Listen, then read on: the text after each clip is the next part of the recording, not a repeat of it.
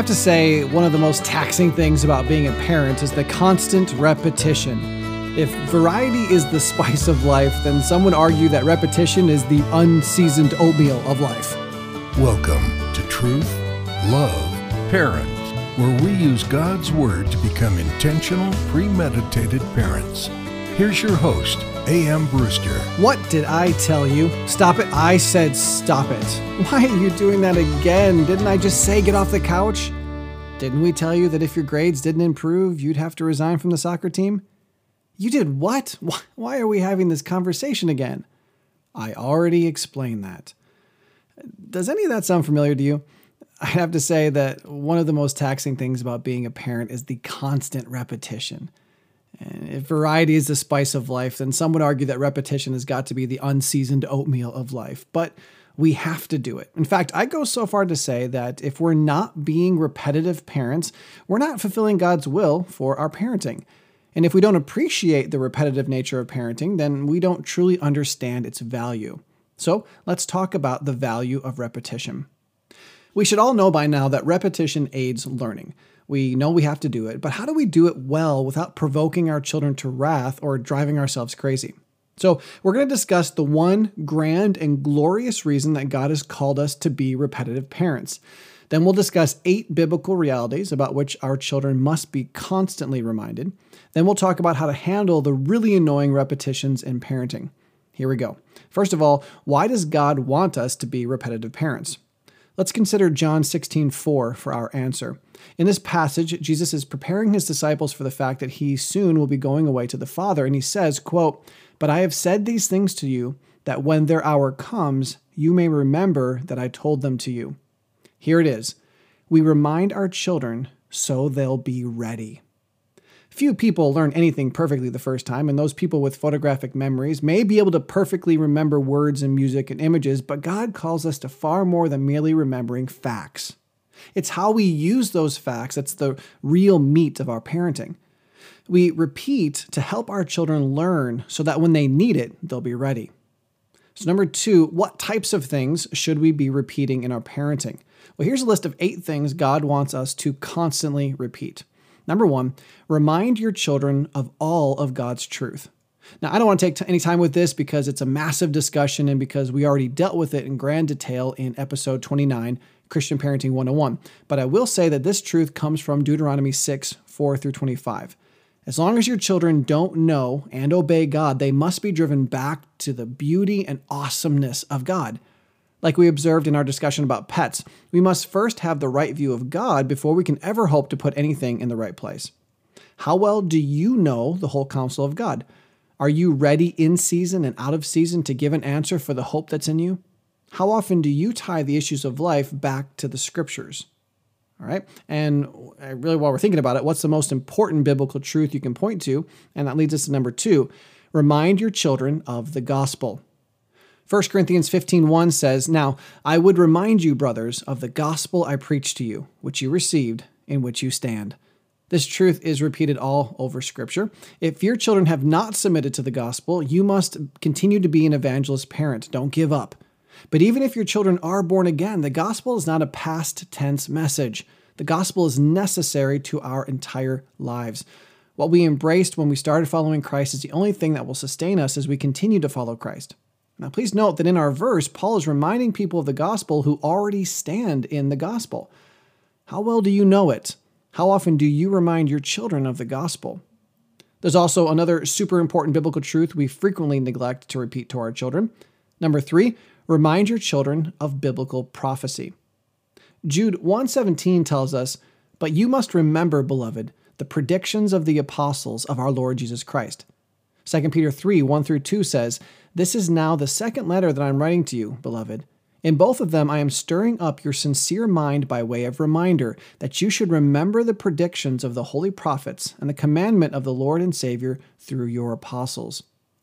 I debated about including this one. Did it really need to be its own point? But the remainder of the passages, which we don't really have time to discuss right now, explain why this concept is so important.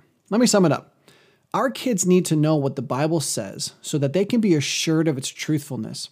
They need to see how time and again what God prophesied came true. They need to be assured that the promises that are not yet present will in fact come to be. The world will use these quote-unquote unfilled predictions and promises to attack the Bible, but our children need to know the nature of God and His track record in order to have a confident expectation in Him. I imagine this is not something that regularly comes up in your home.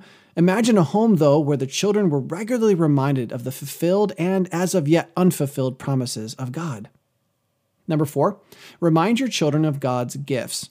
2 Timothy 1:6 tells us, "For this reason I remind you to fan into flame the gift of God, which is in you through the laying on of my hands." I've been working on a series for later this season all about helping your children know what God's will is for their lives. This point is a big part of that. Are you reminding your children to use their talents and skills and gifts for the Lord?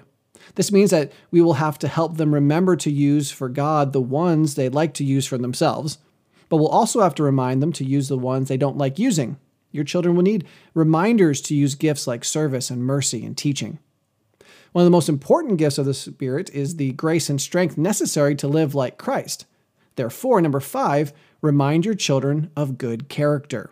2 Peter 1:12 reads, "Therefore I intend always to remind you of these qualities, though you know them and are established in the truth that you have."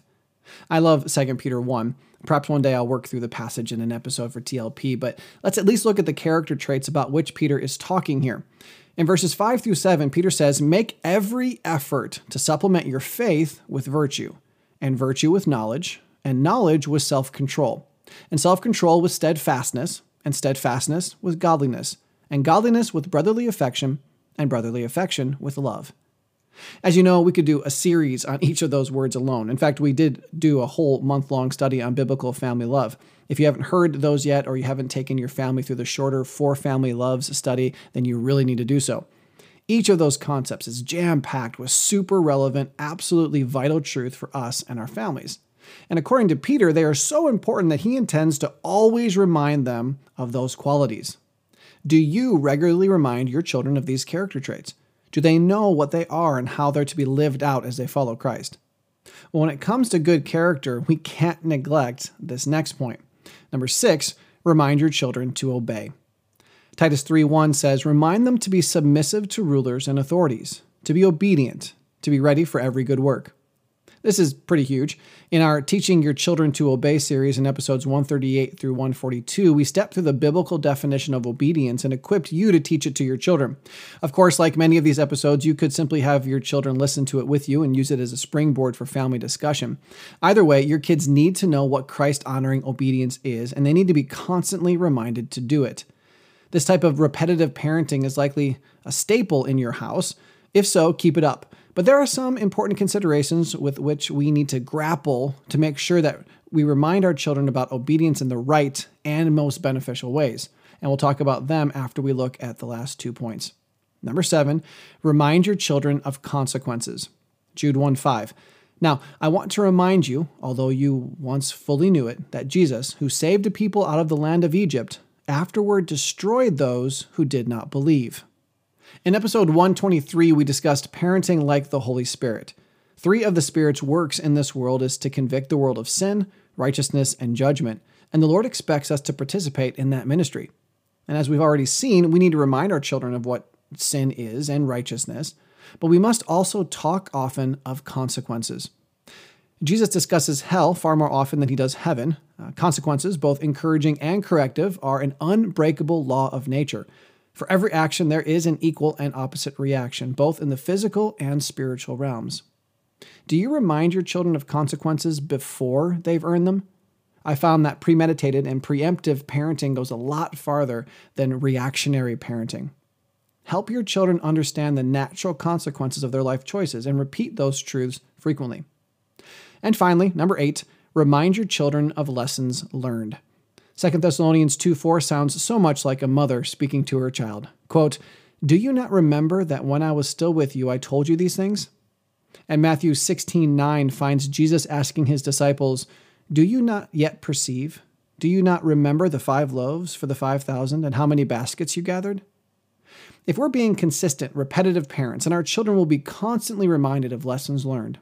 These include lessons learned at church and family worship, in casual conversation, and in times of discipline. Okay, so here's a quick review before we tackle the last issue. First, we must be repetitive parents so that our children will be ready when the temptation comes.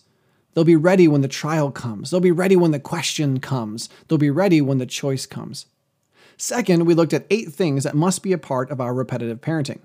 We need to remind our kids of all God's truth, the gospel, His prophecy, His gifts, His expectations for character, obedience, consequences, and lessons learned. And if that doesn't sound like training up a child in the way he should go, I don't know what does. You may want to check out episode 94. It's called How to Train Your Child to Stay with God, and it would be an awesome follow-up to this discussion. Okay, but what about all the seemingly mindless repetitions? Kind of like the ones you heard at the beginning of the episode. Eat your food. That's not how I taught you to make your bed. Weren't you supposed to empty the trash? What did I say about hitting your sister? And this is an important issue because it reveals the heart of parenting. The reality of the fact is that all parents repeat themselves. Unless you're an absentee parent, at which point you likely wouldn't be listening to this podcast, you repeat yourself all of the time. The real question is on what do you spend your limited time? We parents have very limited time, and yet we find ourselves constantly parroting seemingly pointless repetitions. Why? Well, let me use an example from my own family. For many, many reasons, when at the dinner table, my daughter has to be reminded over and over and over to eat her food. She gets distracted by pretty much everything. She seems more interested in what the Victory Boys are doing and saying than eating her food. So by the time that everyone else is done, she's barely started. For so many years of my life, I heard myself echoing the unending refrain, "Eat your food." So many times I despaired of saying, "Eat your food." But then one day it dawned on me that I was just as much a part of the problem as she was. Look at it this way. She's an immature child who's easily distracted by the antics of a table full of teenage boys. I'm supposedly the spiritually mature adult put by God into her life to help her mature to be the woman God wants her to be. And the best I had to offer her was eat your food. Not only that, but really, when you think about it, Albert Einstein said that the definition of insanity is doing the same thing over and over again, expecting a different result. Here I was, again, the spiritually mature adult doing the insane thing. It's no wonder we provoke our kids with our repetition. We're telling them to do something that seems easy to us, but they have no idea how to accomplish it. It's like me telling you to fly, and every time you fail, all I say is, "I thought I told you to fly." You fail again, and the best I have is, "I'm not going to tell you again, get up and fly." Friends, the 8 items I named earlier should be a joy to repeat. I mean, if we're born-again believers, how could we not joy in reminding our children of those divine truths? I suggest that if you find yourself pained by the instructions you're repeating, the real issue may be that you're repeating all the wrong things. Do you remember the episode about revolving priorities? What about speed parenting? I really hoped you studied through the Mirrors Christianity series. All of those studies teach us the exact same things. The root of the problem is far more important than the presenting fruits. I believe we find ourselves annoyed by the repetition of superficial instructions, just like our children feel beaten down by the constant drumming of commands without any real instruction. Who wouldn't get tired of speaking or hearing the words, "eat your food," all of the time? So, what did I do? Well, I took God's advice and tried my best to dig down to the root of the issue. Why was my daughter not eating her food? Yes, she was distracted, but why was she distracted? After much discussion, prayer, Bible reading, and observation, I finally helped my daughter understand that God gives us jobs. When we neglect or forget to do those jobs, it's not because the responsibility is unimportant, unmemorable, or a bad idea. It's because there's something else we want to be doing more than we want to obey. I helped her understand that her biggest issue was not being distracted. It wasn't that she wasn't eating her food. It was that God's will for her life wasn't important enough for her to remember and execute. Let me tell you, 3 things happened next. First, I found myself saying, "eat your food," much less. Second, instead, I spent more time reminding her of how great her God is, how God's way is always best, how important obedience is to Him, how ready and willing the Spirit is to help her remember and obey, and then helping her understand that the consequences of her forgetting the job God's given her to do is far more significant than an empty stomach or having to sit at the table after everyone else is done. And 3, you know what? She's been doing much better. You see, by God's grace, I started actually parenting her. God didn't call me to endlessly repeat superficial injunctions. He called me to point my daughter to God. And you know what? It doesn't annoy me or bother me or get old to point my daughter back to those truths. In fact, it's wonderful. Now, if all of this sounds wonderful to you as well, but you'd like help figuring out why your kids do what they do, I strongly encourage you to listen to the Mirrors Christianity series starting in episode 95. Listen to all of the episodes. They're very important, and they go together as this great whole. Why your kids do what they do is what that whole series is about. Not knowing why our kids are doing what they're doing is a huge reason we repeat ourselves unnecessarily. It's so much easier to tell you to fly over and over than it is to figure out why you keep failing. Then there's the 2-part speed parenting episode, which starts in 115 and teaches us how to get to the root of the problem, even when it seems like there's no time. And that's another reason I believe we waste too much time repeating unhelpful information. We feel pressured by the moment to say something, and so we default to what makes the most sense. Eat your food. And then there's the revolving priorities in episode 39. That tool helps us to revolve away from the less important issues to the deeper, vital problems. So in conclusion, we need to embrace the truly glorious responsibility we have to repeatedly remind our children of the goodness of God, His gospel, and His expectations, and avoid the superficial, empty repetitions by focusing on the heart of the behavior. If you know a Christian parent who could benefit from this episode, will you please share it with them? You can find our episode notes at truthloveparent.com, where you can also sign up for our free parenting course called 25 Days to Becoming a Premeditated Parent. On our next episode, we'll discuss how God wants your family to steward the earth. This is a super biblical topic about which we cannot afford to be ignorant. And don't forget that Truth Love Parent is a listener-supported ministry. If the Lord has laid it on your heart to look into how you can support us, I'd encourage you to click on the 5 ways to support TLP link in the description of this episode. Listen, God wants us to be repetitive parents, but He wants us to repeat the things that truly matter.